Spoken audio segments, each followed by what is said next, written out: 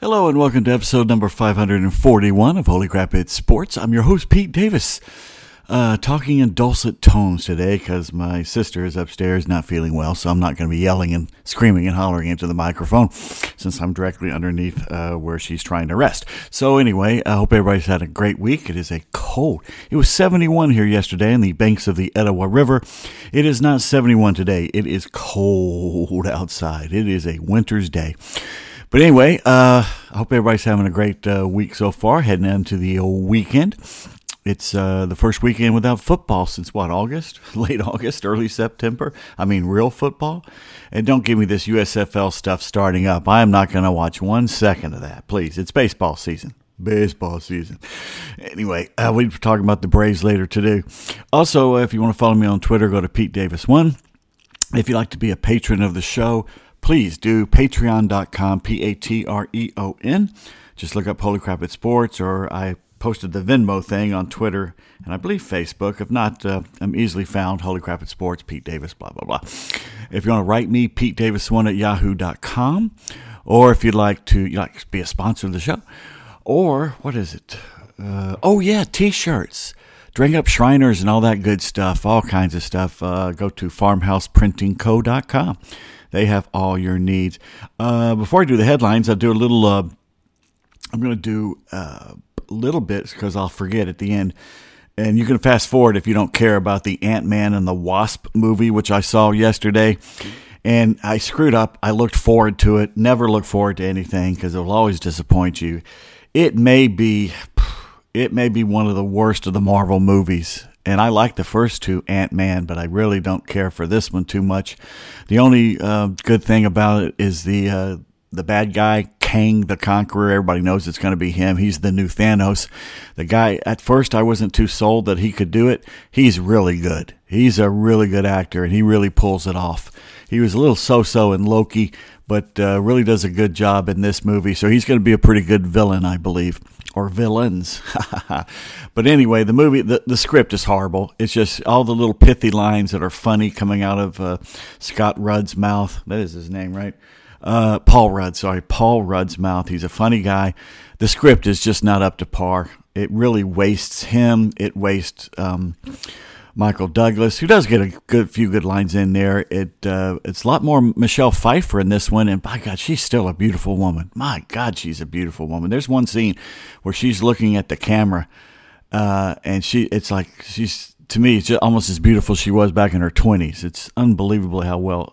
And of course, I've always liked Evangeline Lilly, who I'm not really big on the short hair bob, but they're doing the old, like the comic book version of the Wasp. Well, she had short hair and everything, so she's still a good-looking woman too. But they kind of waste everybody with a bad script. It really doesn't make you feel anything. The girl that plays his daughter, Cassie, she's nice to look at, and she's a nice actress and everything, but she's nothing to write home about, not in this movie. Once again, the script failing on that. There's too much sound and fury and not much behind it. They went a lot for the special effects, and while the effects are good, they just kind of blend in to each other after a while, one explosion after another. There's a surprise cameo from a guy in there. It's a long cameo, and you probably know about it by now. I found about it the day before. I've been trying to avoid all the trailers, but I found out a day before he was going to be in it, so it was kind of like a depressing that I wasn't shocked from it. But he plays a good role in it. But the main point of it, while it does further the story of Kang, it really is not that great of a movie. In fact, I looked on Rotten Tomatoes. It's a 49 from the critics. Whew. And they usually are rough on the Marvel movies, but that's really rough, a 49. Of course, the audience will probably give it more than that. I'm thinking low 80s. If it's below 80, they got trouble. I'm predicting that this is the last of the Ant-Man movies. It made $17 million in the preview, so I'm sure it's still making money. But I think once word gets out that it's not that great, I don't know if they'll make a fourth one. I'm surprised they made 3. I like the first 2. One more thing, they made a political comment in it Two, actually. The first one, okay, they're talking about homeless people. Got no problem with that. The second one was Michael Douglas, who was born with a silver spoon in his mouth, who has been a millionaire since he was in his 20s or 30s. Still a millionaire, I imagine. Married to one of the most beautiful women in the world, Catherine Zeta-Jones. He gives a little mini lecture on socialism.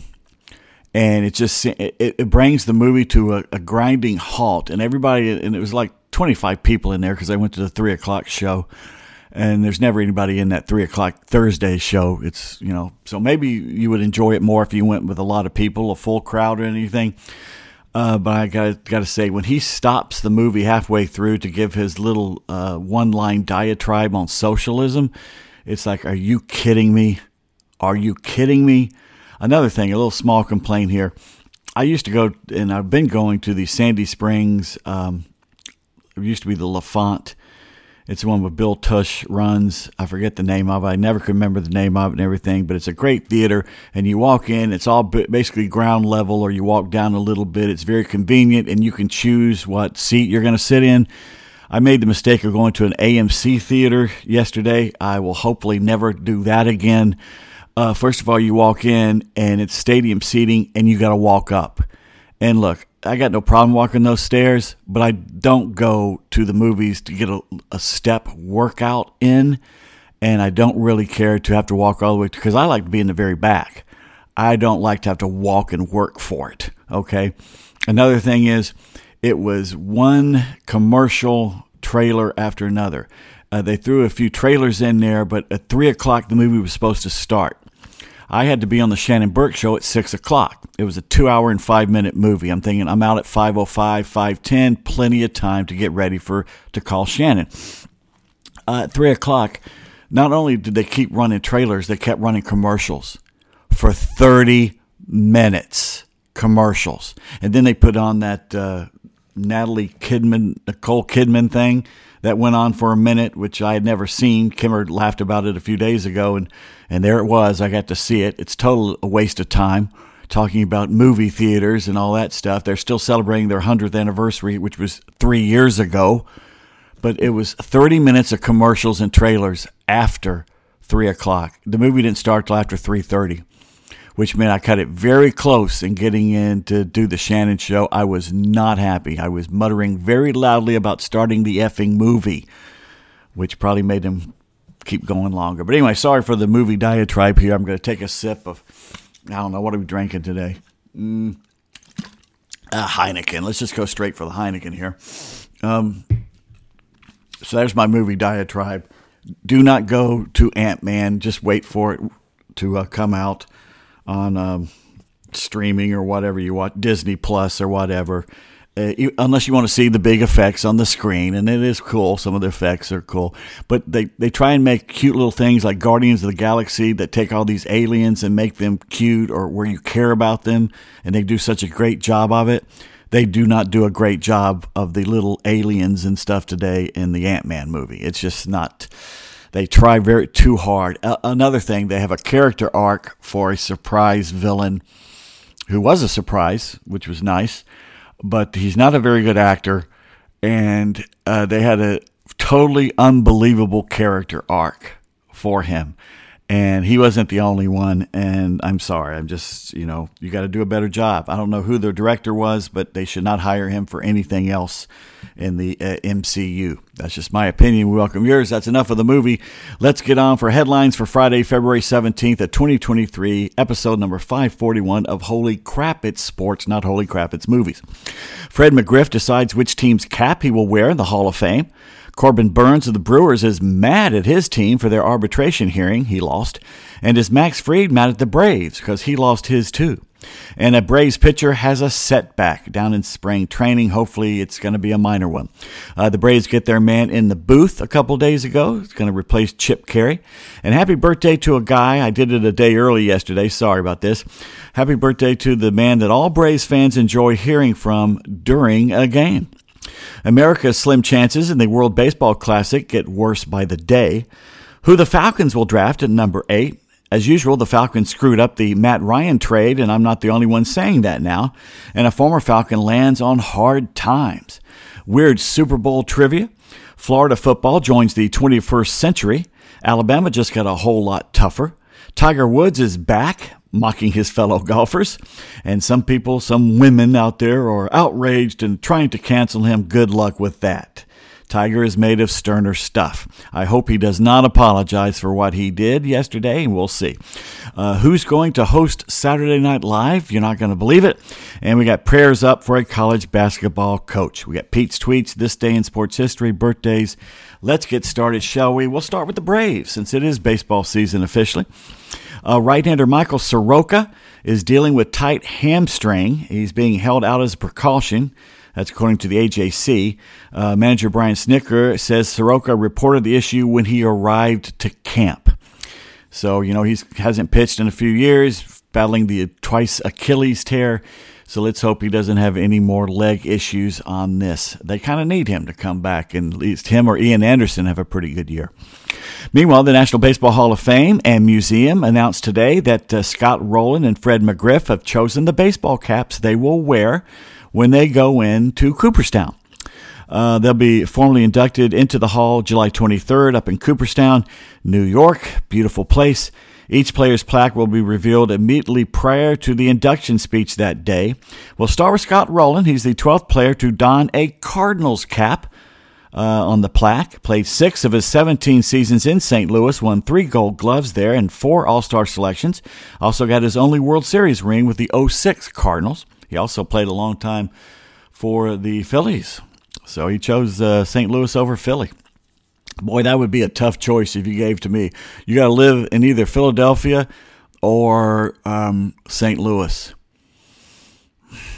I'd probably opt for, exile.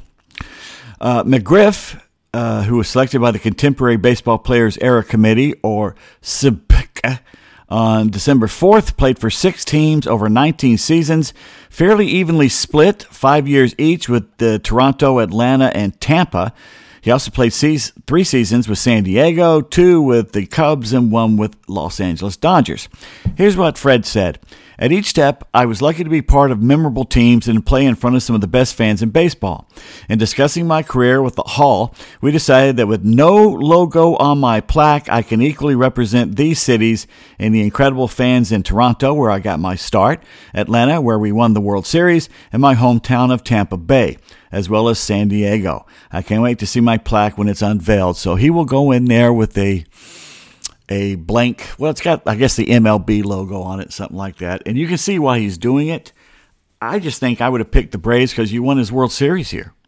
You'd think he'd do that, but I guess not. Meanwhile, players still out there. Corbin Burns, very good right-hander from Milwaukee, recently lost his arbitration case, and he is not happy. He went on social media and, basically he talked to a reporter on camera, and that has now gone all over social media.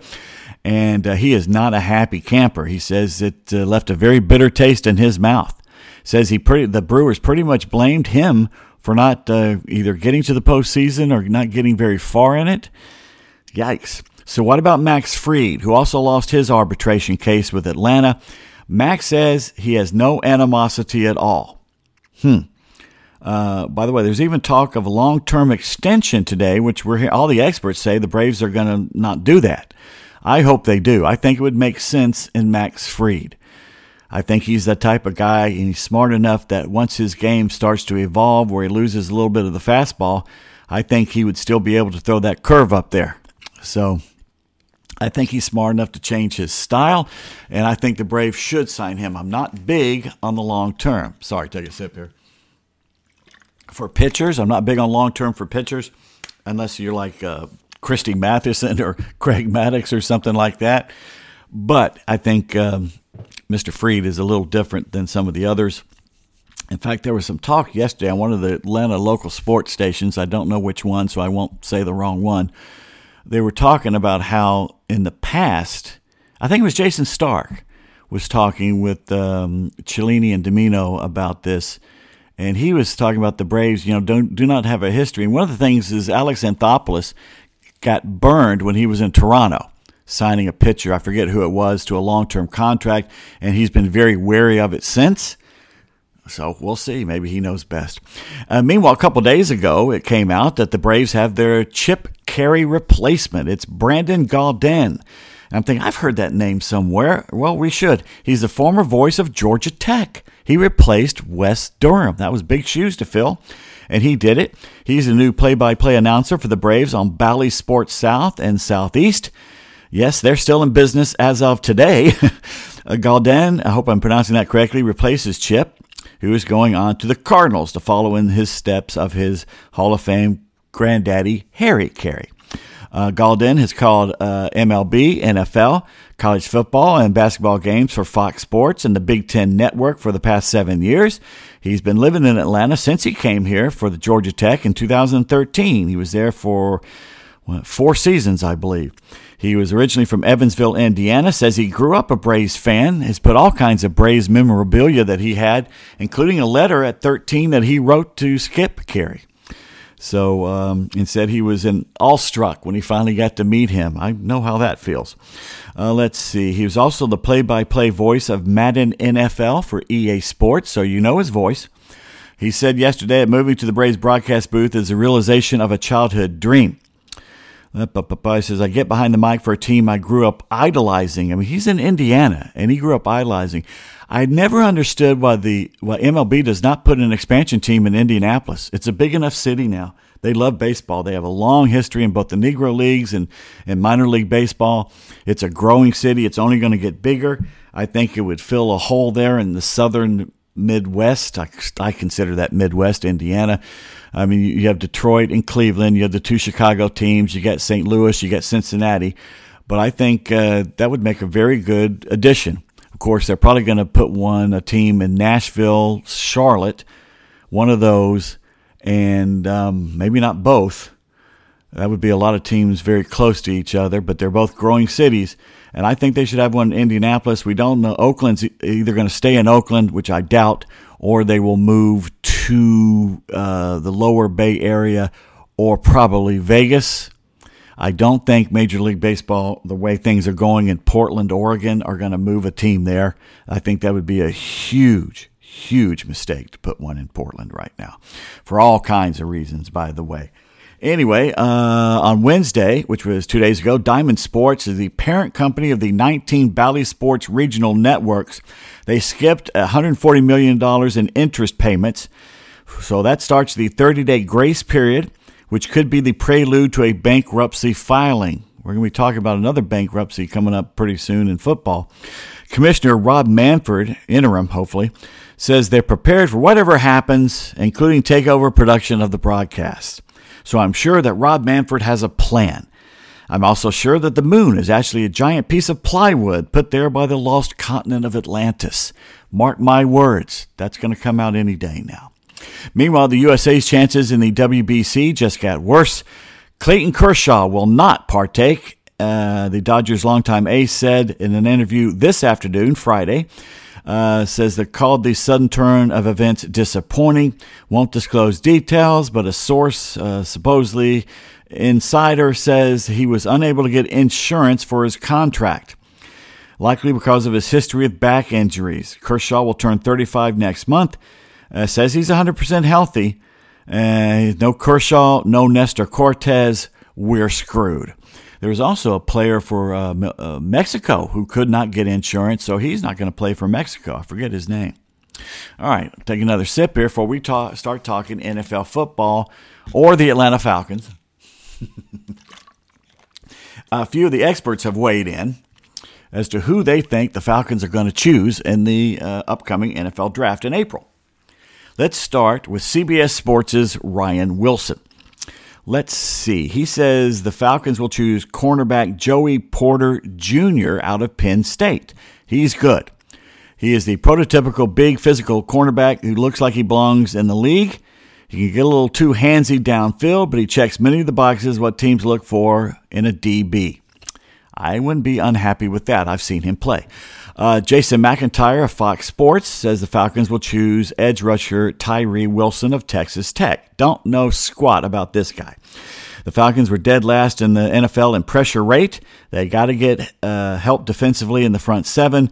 Mr. Wilson is 6'6", 265-pound rusher, has a great deal of upside. Oh boy. Let's see. Name me another great rusher out of Texas. Anyway, Texas Tech. Chad Reuter of NFL.com says the Falcons will choose edge rusher Myles Murphy out of Clemson. The Falcons do not have a good, let's just say, history with getting rushers out of Clemson. You know who I'm talking about. Let's see. The Falcons could use another receiver to pair with Drake London, but their lack of pass rush, their 31st in sacks, means they should grab Murphy. He's the type of strong, long edge defender that new defensive coordinator Ryan Nielsen coached during his time with the Saints. Vinny Iyer of Sporting News says the Falcons will choose offensive tackle Paris Johnson of Ohio State. They should think defense too, but they also might be hard-pressed to re-sign right tackle Caleb McGarry after his breakout 22 season. Should they let him walk for a bigger contract elsewhere, which might happen, Johnson would be a plug-and-play replacement, nimble pass protection, and run-blocking upside. I don't like to hear the term upside. I want them ready to go when they come out if you're drafting them 8th. But Tom Fornelli of CBS Sports says they will choose Tyree Wilson, who we just talked about out of Texas Tech. Cynthia Freeland of NFL.com says it's going to be, get this, and don't be surprised if he's there, quarterback C.J. Stroud of Ohio State. I actually wouldn't be too upset with that, even though they really need a rusher. According to Cynthia, my models seem higher on Stroud than other people so far. It's possible that after the scouting combine that he becomes the top-ranked quarterback in the class. I think he's already there. Let's see. He's his strength at the point of release. He's stable base even under pressure, combined with accuracy and decision-making. In a system like Arthur Smith's, where the run concept leads the way, Stroud's value is amplified. It could be a tough one to pass on him, even though with them expressing confidence in Desmond Ridder. I think he's a little better than Desmond Ridder. I don't think he's as big as Desmond Ridder. I don't have the stats here in front of me about that, though. Josh Edwards of CBS Sports says it's going to be edge rusher. Why do I keep screwing that up? Edge rusher Myles Murphy of Clemson. We already talked about him. Chris Trapasso of CBS Sports says it's going to be C.J. Stroud. And finally, Todd McShay of ESPN.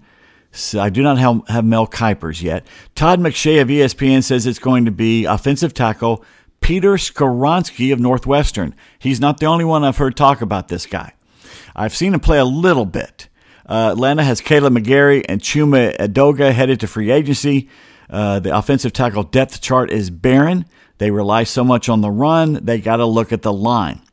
His length, Mr. Skoronski's length, no jokes here, should get answers at the combine. He's quick. He's got good balance and awareness. They're outstanding. Takes great angles as a run blocker. Should open things up for Tyler Algier and whoever else is back there. Quarterback is worth a look too, according to McShay, but with Ridder already in the fold, I'm not sure they take the plunge on Florida's Anthony Richardson. I don't know about that. Let's see. Frankly, if Stroud's not there, I think they do not go for Stroud. If Stroud is there, it's going to be tempting. Now, I said years ago that the Falcons should have traded Matt Ryan. I said 2 or 3 years before they traded him. And, of course, they waited at least a year too late to do it. And now another expert, not counting myself among these, says they also screwed it up. Pro Football Focus, or PFF as everybody knows them of, says the Falcons have made their share of mistakes in the draft over the last 5 years. They missed on a handful of players, including multiple second and third round picks. So what if the Falcons' biggest draft mistake was not getting more assets when they had the chance? PFF released a new feature highlighting each team's biggest draft blunder. Mike Renner wrote that the biggest mistake for Atlanta was Matt Ryan. Quote, if you're not a fan of the Falcons or an NFL South rival, it may surprise you to know that Atlanta has been below 500 for the entire span covered by this article, 5 straight years of mediocrity or worse. They refused to hit a hard reset after going 4-12 in 2020, and when I was screaming for it, and in turn held on to Matt Ryan past his usefulness in the trade market. end quote. With the benefit of hindsight, it's easy to say the Birds should have moved Ryan sooner. However, the salary cap was already in bad shape at the time, and that was before moving Julio Jones. It's also true the compensation Atlanta got for Ryan, a third-round pick, would have been significantly more if they'd done it a year earlier, possibly a second-rounder. You could also argue that the team's biggest draft blunder was any one of the team's missed draft picks, including third-round pick Jalen Mayfield and second-rounder Marlon Davidson. Both players fell out of favor very early on. Mayfield still has a chance to turn things around, but Davidson was released last offseason.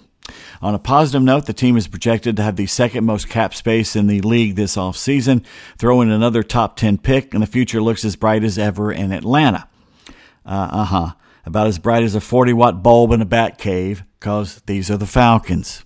I'm still not sold on whether this regime will turn it around, even though I like Arthur Smith as a coach so far. But then again, I liked that guy before him in the first couple of years, too. So anyway, some sad news here. I'm going to take a little note while you talk about Kroy Biermann. Remember him? Kroy Biermann, who has been out of the news lately, along with his wife, Kim Zolciak, are having trouble at home, as in their Georgia mansion is in foreclosure, according to TMZ Sports. The property could soon be sold to the highest bidder. If you have a couple million, maybe it's yours.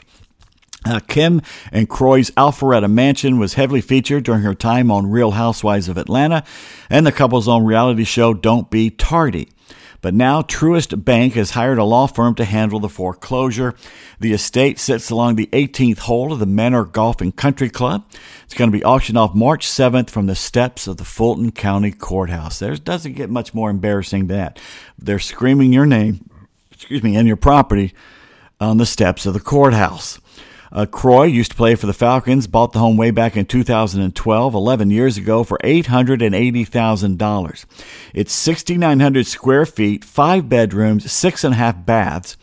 They couldn't, pay for 7. The place is decked out with a pool, waterfall, spa, basketball court, and elevator.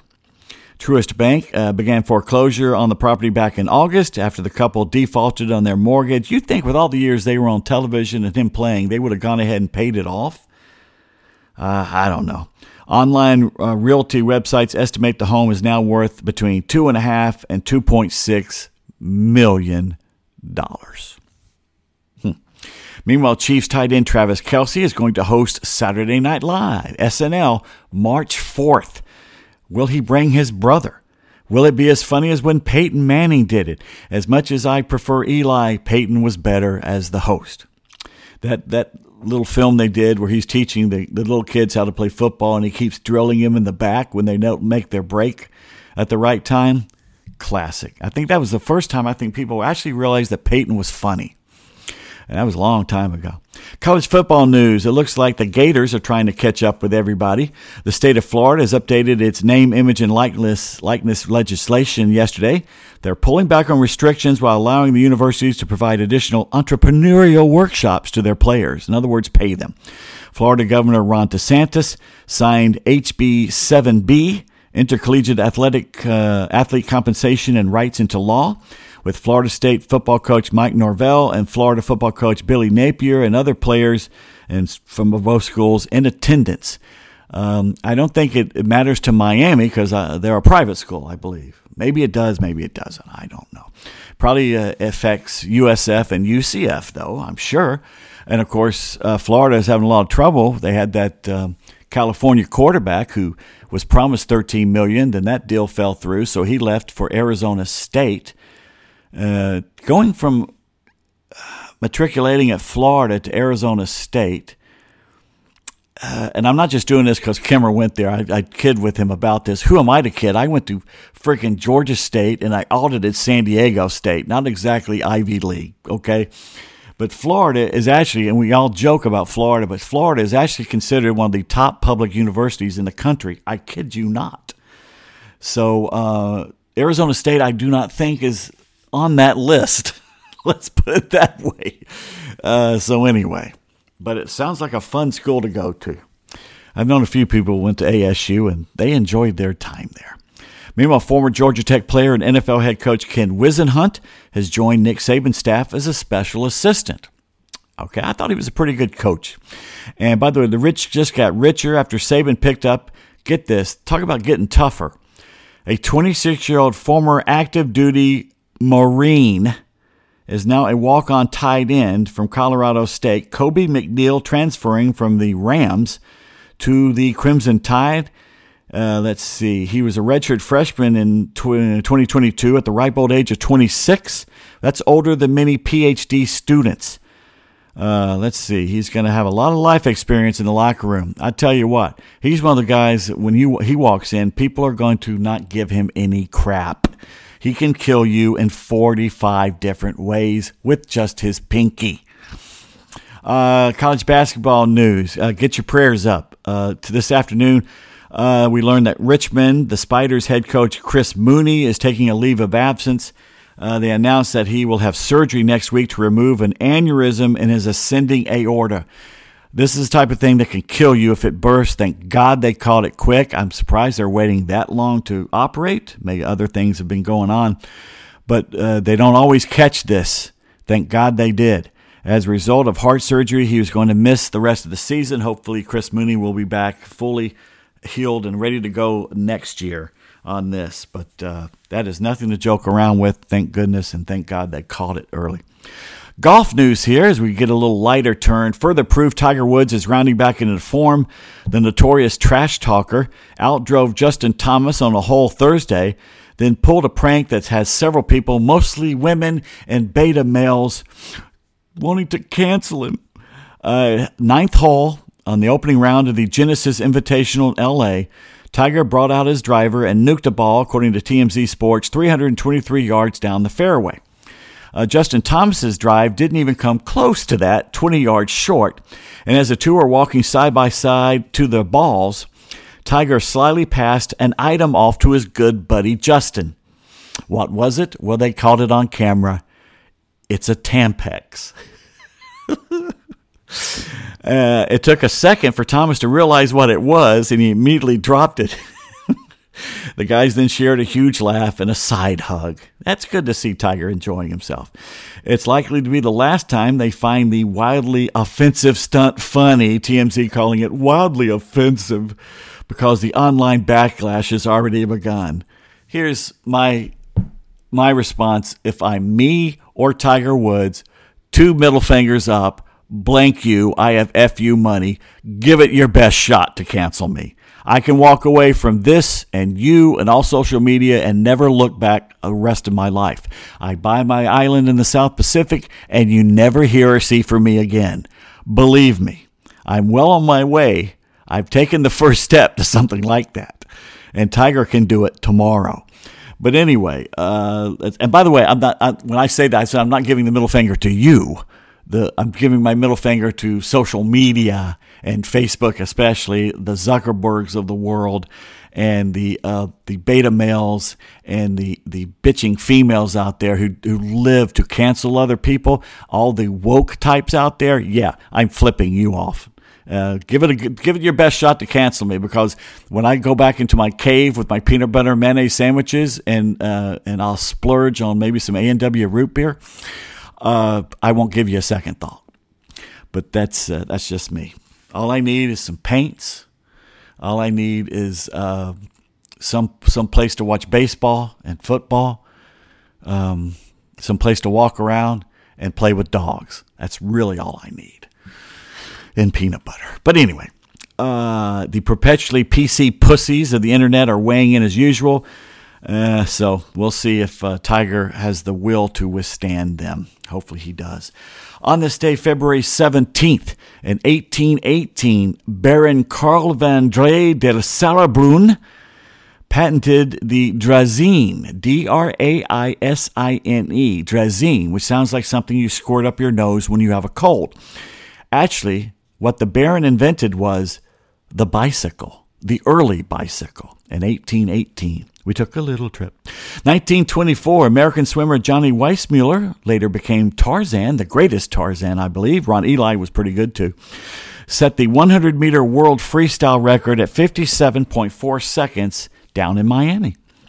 1941, in his 14th title defense, Joe Louis KO'd Gus D'Orazio in the second round in Philadelphia, the old convention center, and retained the NYSAC heavyweight boxing crown.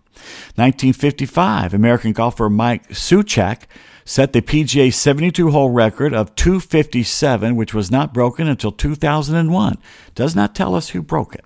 1968, Frenchman Jean-Claude Killy completed a clean sweep of the alpine skiing events at the Grenoble, France Winter Olympics. He won the slalom, took the downhill, and the giant slalom. For those of us of my age, and I don't remember the 68 games. My first games I remember were 72. And were 72 Munich or Montreal? I think it was Montreal. Or was it Munich? Either way, those are the first games I really remember. And you will not believe how big an international star that Jean-Claude Killy was. He was in commercials. He was everywhere, man. Also, 1968, the same day, the Naismith Memorial Basketball Hall of Fame in Springfield, Massachusetts opened. I've never been there. I've been to Springfield. The Berkshire Mountains are fantastic, beautiful. But I've never been to Springfield Basketball Hall of Fame. I think I need to go there. 1974, the 16th Daytona 500, Richard Petty, the first driver to win back-to-back titles at Daytona, his fifth Great American Race. 1974, on the same day, 49 people died in a stampede for seats at the soccer match in Cairo, Egypt. 1980, Daytona. Buddy Baker won ahead of Bobby Allison and Neil Bonnet. There's some names for you.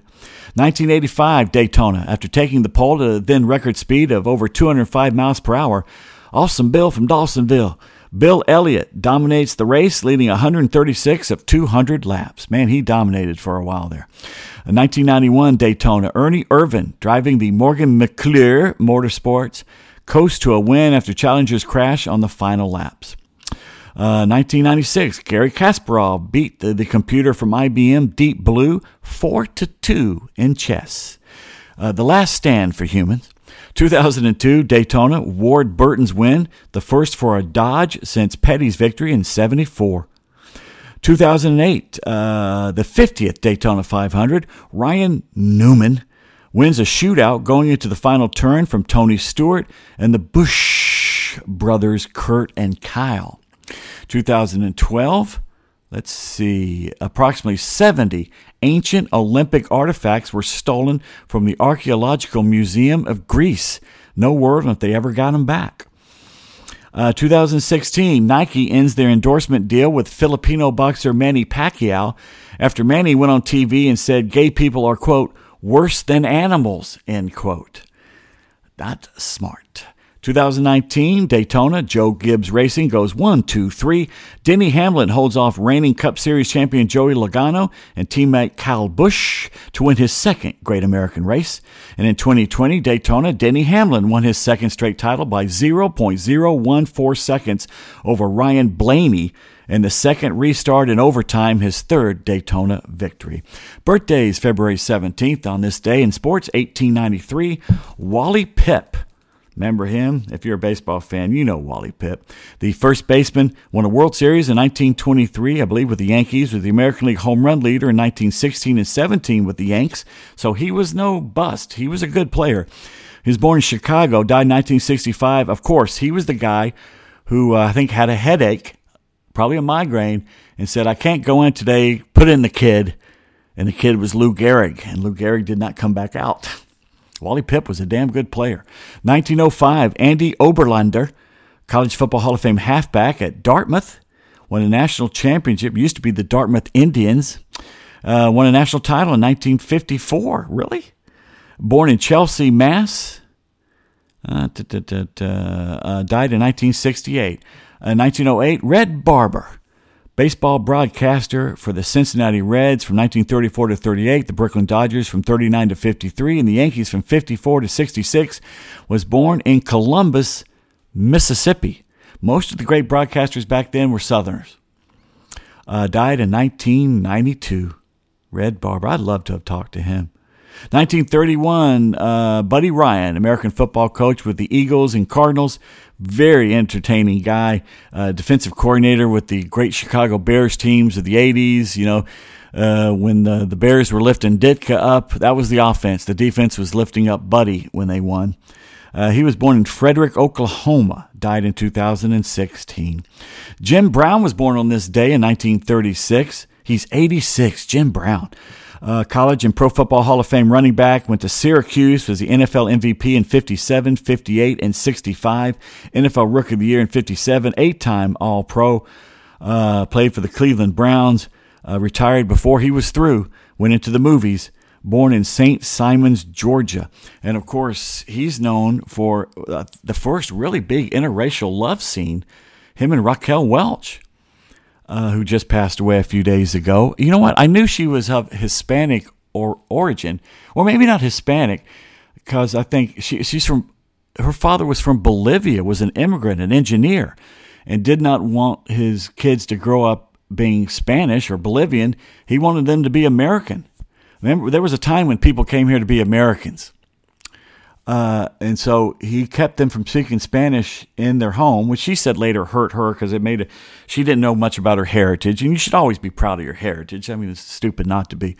But she later became very proud of her Bolivian. I thought she was Mexican, but she's Bolivian. And she kept her name Raquel because it was a family name. And the studios tried to get her to change her name to Debbie. Debbie Welch. Ugh. It does not have the gravitas of Raquel Welch. And of course, they moved to La Jolla, and that's where she was discovered. And she had one of the first big on-screen between stars kind of love scenes. They kissed and groped a little bit, I think. I don't know. I never saw the movie. It was 100 Rifles or something. I forget the name of it. Anyway, I forgot that Jim Brown's from St. Simons, too. 1948, Rick Majerus, Portly basketball coach. 5-time WAC Coach of the Year at Utah, born in Sheboygan Falls, Wisconsin, died in 2012. See, I called him Portly. I did not say waddle over here, as Terry Bradshaw did, which was, I thought, crass. 1959, Rowdy Gaines, swimmer, won Olympic gold. 1984. Broadcaster for NBC, born in Winter Haven, Florida. 1961, Guy McIntyre, football guard, won Super Bowls in 84, 88, 89 for the 49ers, a Pro Bowler in the 80s and 90s for the Eagles, born in Thomasville, Georgia, and of course, he is a Georgia Bulldog. And the big-time birthday, Michael Jordan is 59. I thought he was going to be 60. But anyway, he was born in 1963, so that makes him 60, does it not? Hall of Fame forward and owner, 5-time MVP in the NBA, 6-time champion with the Bulls, born in Brooklyn, New York. Forgot about that. He's from Brooklyn. That movie coming out with Matt Damon and Ben Affleck actually looks interesting. It's about Sonny Vaccaro. Read his books. Oh, boy. He was a mover shaker for Nike, and man, he got some stuff done. I think he was part of that UNLV crowd. But it's basically how Nike saved their company, Phil Knight, by signing Michael Jordan and making the Air Jordans. I have a pair of Air Jordans from the 80s. My mom had the foresight to buy me some back in the 80s. And I remember wearing them around Tokyo, and had a few Japanese loved the Air Jordans and the tennis shoes, and that got a few people paying attention to those puppies. Let's see, 1964 on this date, Buster Olney, sports columnist, does a very good job with baseball. 1968, Brian Cox was born, linebacker and coach, Pro Bowler in the 90s. Won a Super Bowl in 2001 with the Patriots, also played for the Dolphins and the Bears, born in East St. Louis, boy, there's a pit, Illinois, and of course was a coach for the Falcons. 1969, he was fun to watch in college, David Klingler for Houston, the Cougars. Also played for the Raiders and the Bengals. The Bengals beat him bloody behind a bad offensive line. He got the old Archie Manning treatment, I'm afraid. 1970, Tommy Moe, American skier, won Olympic gold and silver in 94, born in Anchorage. 1973, Drew Barry, guard for the Hawks and Georgia Tech. 1977, I congratulated him a day early, and he said, thanks, but you're a day early. Matthew Kaminsky, a jazz musician and baseball organist for the Atlanta Braves, the best in baseball, polka accordionist. I should have had him come in today. I filled in for the Kimmer once at one of our stations and had Matthew come in with his keyboard and play the intros and outros and everything. Great interview, great guy, and played along very well with us. And I'm sure he was disturbed by everything we were saying and talking about. I did not know he had an accordion. I would have asked him to bring it in and play for us, but I did not know that. He's an educator as well, born in Chicago. And in 1980, Al Harrington, basketball player, straight out of high school, played for the Hawks and several other teams, played for Atlanta 2004 to 2006. So there's your birthdays as I take a sip of the Heineken. I am starving, by the way. For some reason, I am starving for Olive Garden fettuccine. Don't hate me. I know it's not real Italian food, but for some reason, man, I like it. I had McNuggets yesterday, and for the first time I ordered from the machine. You know, you walk in and you go up to the machine. I go, I'll give this a try. And you know what? It was actually efficient. It was easy to figure out what I was trying to do. And you go and you sit down and they actually bring you the food in a McDonald's. That blew my mind. But anyway, it was very interesting.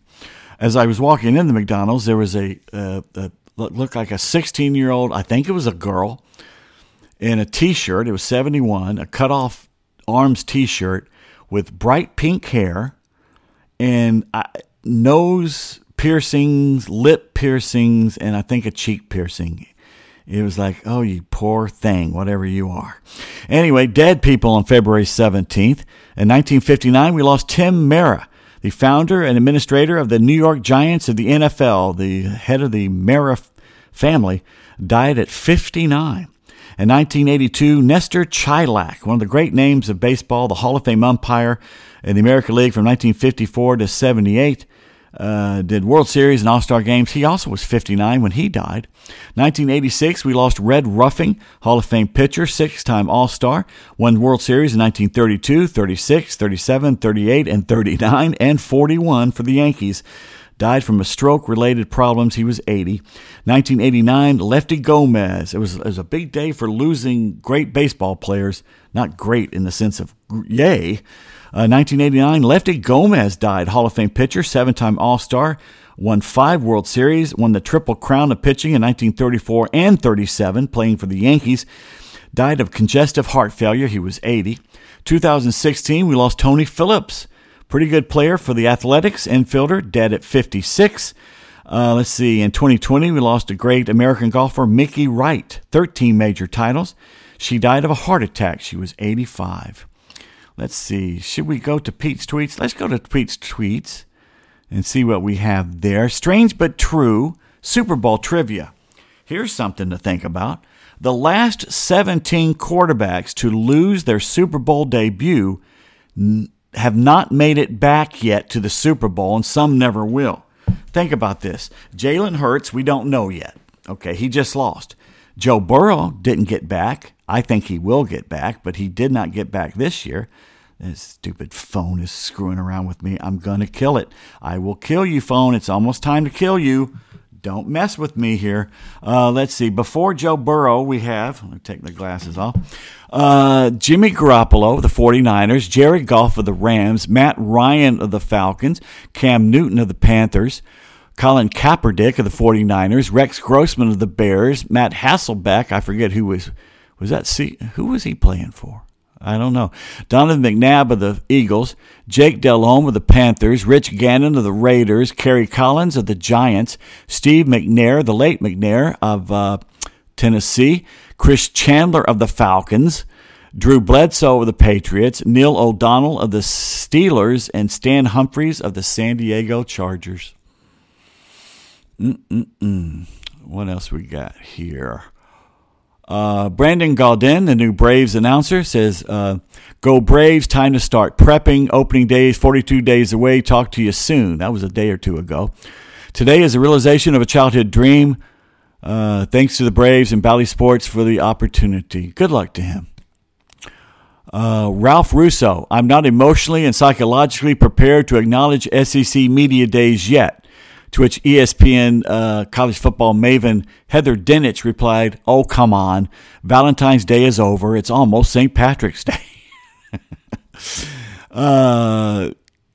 What's his name? Garrett Cole. Garrett Cole of the Yankees went on Bleacher Report walk-off. At least they tweeted what he said. And here's the quote from Mr. Cole about the Yankees last year. "We got waxed. Anytime you get waxed, it doesn't feel good, whether you're going to the salon or you're on the baseball field." End quote. I once dated a woman who begged me for a Brazilian wax.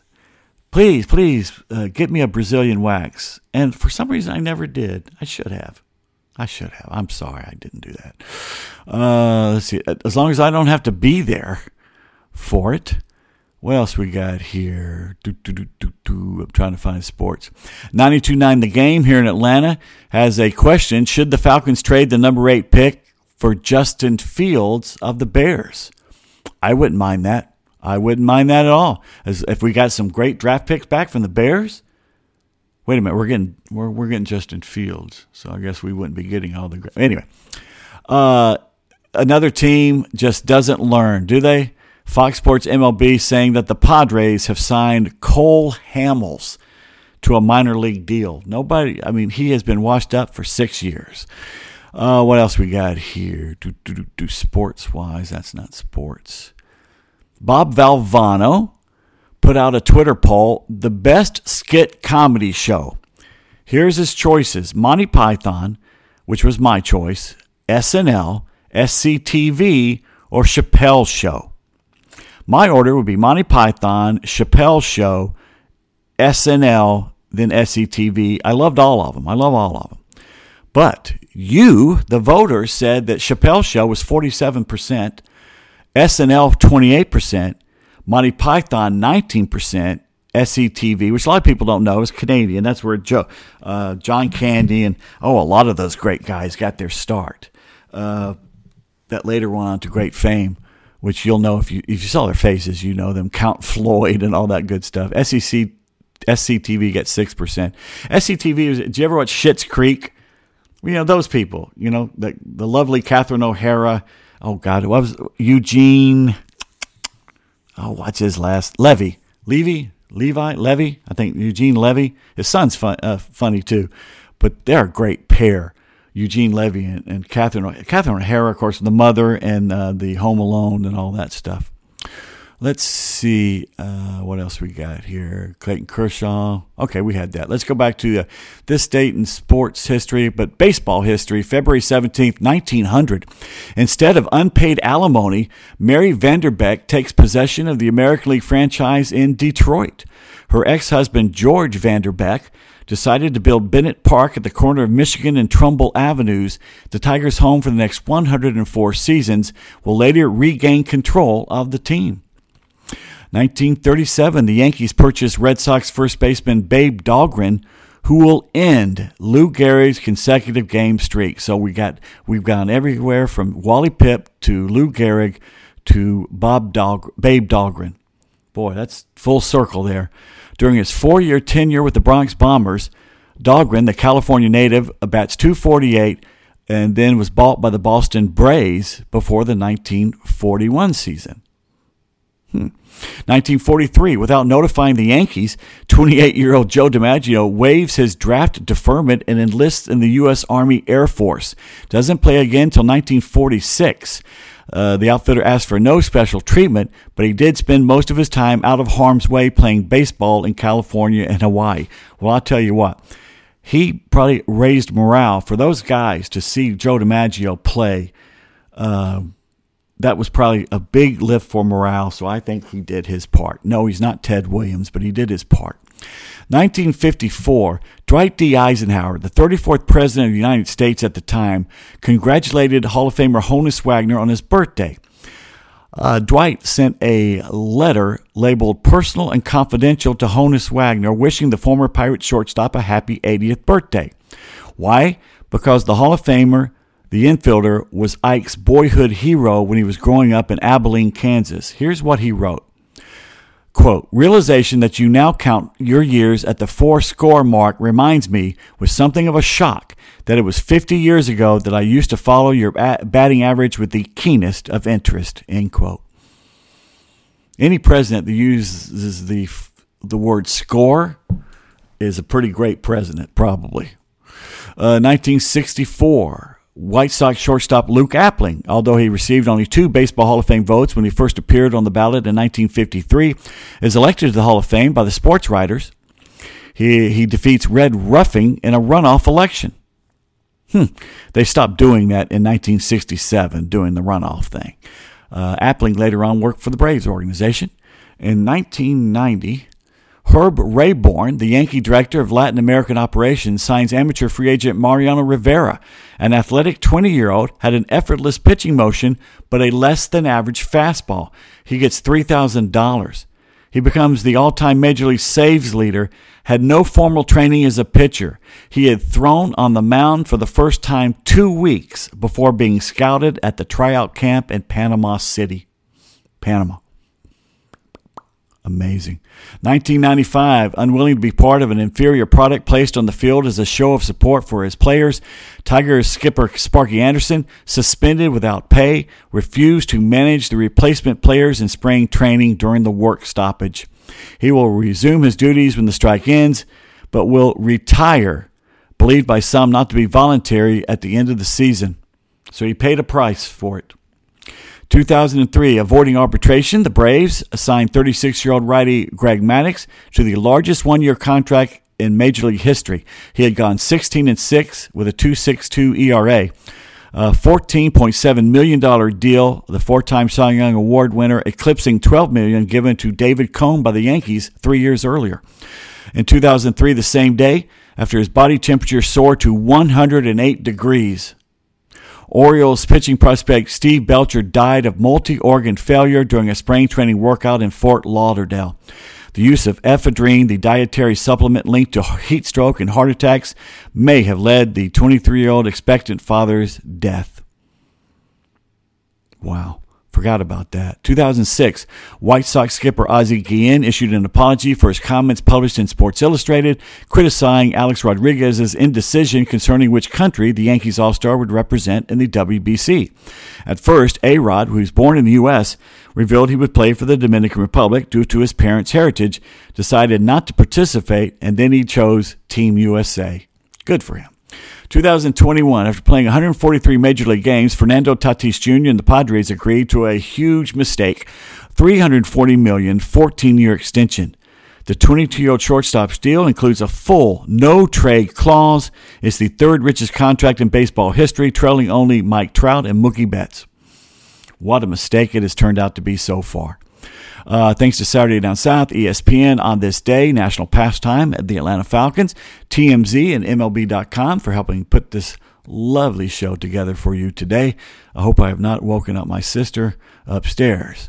Let's see, what have we got here? Oh, it's the first day of SEC baseball.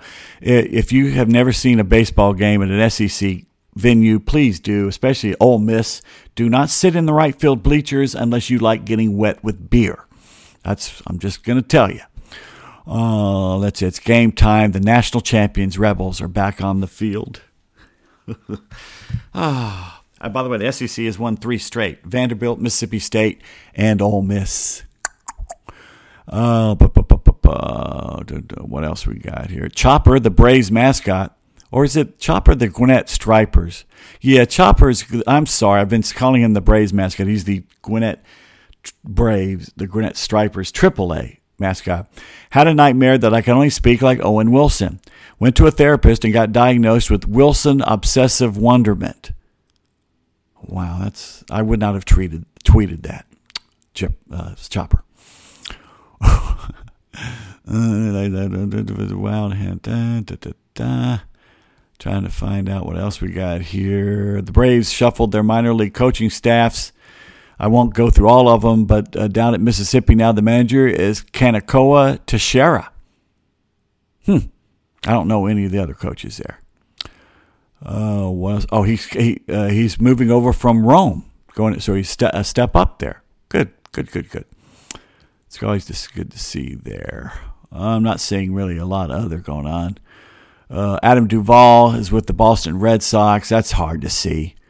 He should have a really big year up there with them. Seeing Dansby Swanson out in Arizona with the Cubs also was kind of a shock, considering a week ago I saw him at the Five Guys. I think that was him. All right, that's pretty much it. Let's go to ESPN, then I'll let you go. I'm starving. I really am starving. Tiger is one over. He could miss the cut. That sucks. Oh, shoot. He's apologizing for the Tampax thing. You don't have to do this. Says you didn't mean to offend anyone. It was supposed to be all fun and games. It didn't turn out that way. If I offended anybody, it was not the case. It was just friends having fun. You can't even have fun with your friends now. Screw these people. Screw you woke people. I hope if you're listening, fuck you. Sorry, I shouldn't have said that. Not intended. We play pranks on each other all the time. Blah, blah, blah. Manny Machado is going to opt out of his Padres contract after this year, saying there's a lot of money out there.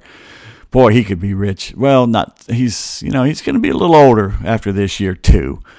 Padres are going to have a really good team. I'm telling you, that first four. What else we got? Deion Sanders saying it's a whole different game now for you Colorado fans and players, and he's right. I think if he's a success at Colorado, he's NFL bound. You know that, right? He's there 3-4 years, and if he's a success, he's in the NFL, and rightfully so. All right. I'm glad everybody, hopefully you've enjoyed this. Once again, follow me on Twitter, Pete Davis1.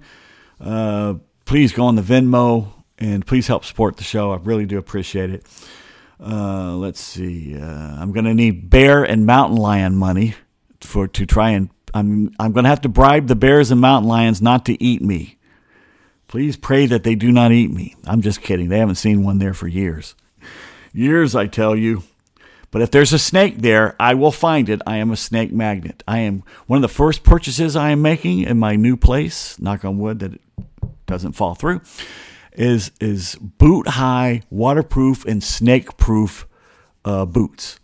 Because if there is a snake, I will step on it. That's the way I am. It's always been, I've stepped on one snake and I've come close to 2 other snakes in my life. In fact, I fell off the back of a pickup truck that was loaded with bales of hay. Me and the bales of hay fell off into a ditch along a dirt road and didn't get a scratch. It was unbelievable. Didn't get a scratch. I look over and there's a snake like 4 feet away from me. It turned out it was just the skin of the snake. It was a rattlesnake. But it was a snake in my mind. And I think I got more hurt jumping up out of that ditch than I did falling into that ditch. But anyway, if there's a snake, I'll find it. But anyway, I don't know why I got off on this tangent.